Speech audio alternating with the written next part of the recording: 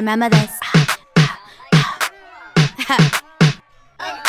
Venice Beach on my days. Roller blades. Just got paid. Sunset colors, finance brothers, ain't no clutter. They all love you. Double features, Margot. Sophia Aris is a Renaissance woman after my own heart. She's a DJ. She's currently on tour with Lizzo. She's an artist in her own right. Perhaps you've heard her new single, Fanny Pack, right here on Vocalo. And she, like me, hosts a morning radio show, but she's up in Minneapolis.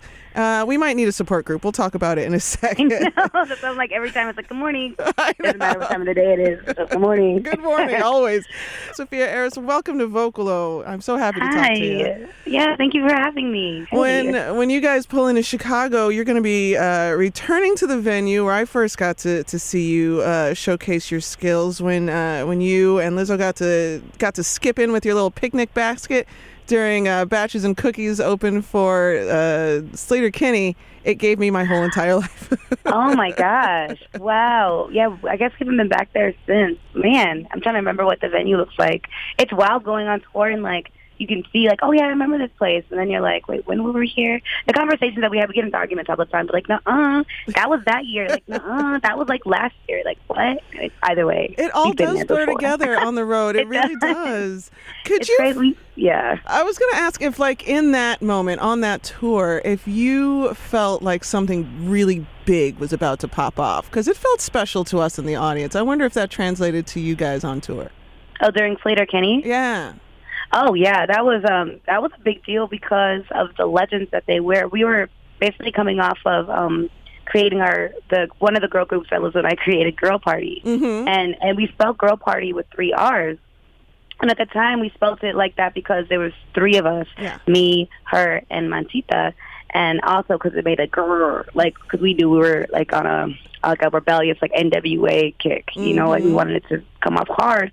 And our DJ, Shannon Blowtorch, who actually was a part of the Riot Girl era, was like, you guys know this is Riot Girl, right? And we're like, what? What's that? And then she just schooled us all on everything that was Riot Girl, which happened to include Sleater-Kinney, you know, and Bikini Kill, and all of those amazing women. Mm-hmm. And then so once Lizzo started touring on her own and we got that offer, we're like, oh my God, we're about to be a part of, like, Riot Girl. Like, this is incredible. It was a wild circle, but being with those women and knowing what they've been through and and the pioneers that they were and the path that they've created was just an amazing experience. And yeah, that was a big deal to us. And yeah, we did feel something, just because they're all feminists, you know, and we had just educated ourselves enough to be like, yeah, we're feminists too. So I think feminism was weird for women of color to accept for a while because there wasn't a lot of people that looked like us in that movement. Yeah, I hear that. So once Liz and I really had to educate ourselves about the world, not just what was happening in America. And in the world, women need help in every type of way. So if you're about equality of women in general, then you are a feminist, period. So, being on that tour was a big deal. That was, like, the biggest tour we were on so far. And just, like, Lizzo herself, just watching her every day in the beginning be on the tour that had nothing to do with hip-hop. You know, we always opened up for a lot of alternative bands, and seeing her just, like, master the crowd regardless of what genre they were into, I just knew something special was about to happen. Yellow, pink, and green, I got my fanny pack. Come on, better say the right thing, I got my fanny pack. I got my fanny pack. I'm Jill Hopkins. You're listening to Vocalo. Sophia Aris is on tour with Lizzo, and she's on the phone with us right now.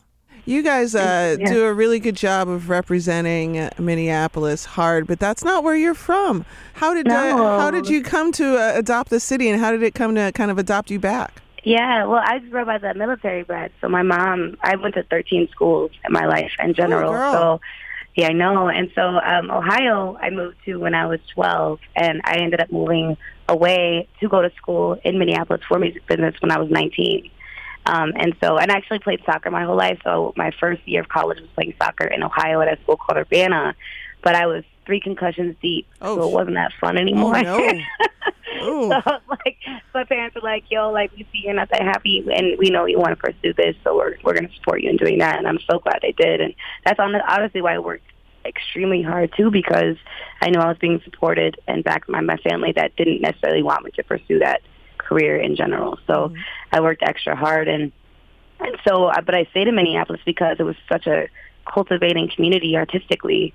I met the network that I needed, and I met amazing artists around me that genuinely did cultivate me into the person I am today. And, you know, my goal, I remember, and I also loved Purple Rain in high school, and I was just obsessed with Prince. And so, like, that was another reason why I wanted to go to Minneapolis, because I wanted to, like, I had this dream of meeting him one day, which I actually ended up getting to meet him. Yay! I was so, like, happy for you. I know. I was like, oh, my God, we made it. And he invited us to be on an album, and Liz and I we were on a track called Boy Trouble on the Spectrum Electrum Third Eye Girl album with Prince on it. And so that was just a dream on its own. I just think about that all the time. Like, he's the reason why I moved to Minneapolis, you know, and he's the reason why, you know, he's just a big part of, like, my path in general. So he had a lot to do with it. So I say I'm from Ohio, but honestly, Minneapolis is a place that I've lived for the longest I've ever lived anywhere. So I can kind of claim it now in a way. Shirt off the shoulder, we ain't ever getting older, just colder. Icy, try me. I got my fanny pack.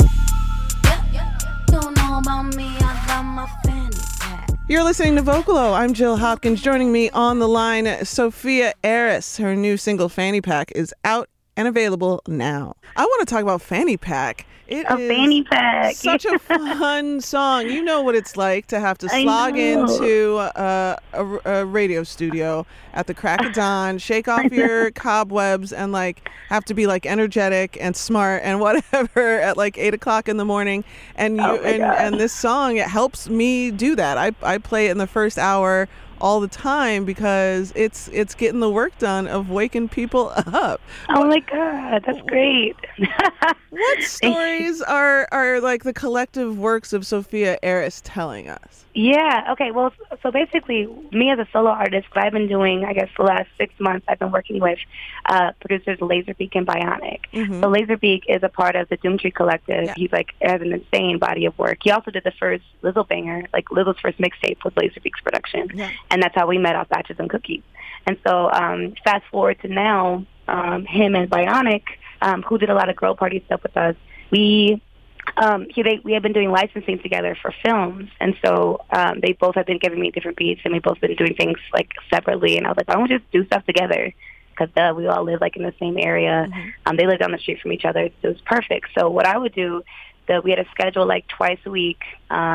I would leave the station after my shift, go straight to Bionic's house, and we would just have a session.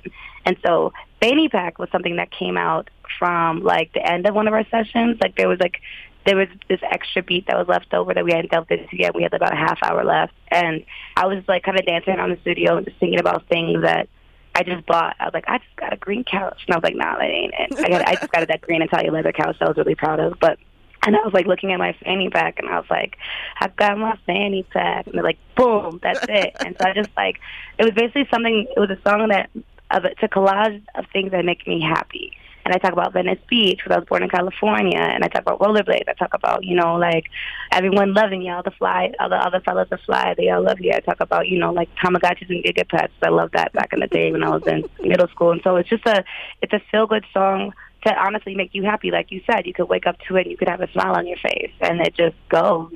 And so this is just like, you know, me showing love to the fanny pack. You know, I have so many of them, and they're just like, you know, they can prepare you for whatever you need to do that day. So, thank you so much for making some time for me. Thank you. All right. Bye. Pack it up, bring it back, sipping on yak in the leg. I got my fanny pack. Zip it up, pack it in, clip the belt, time for the win.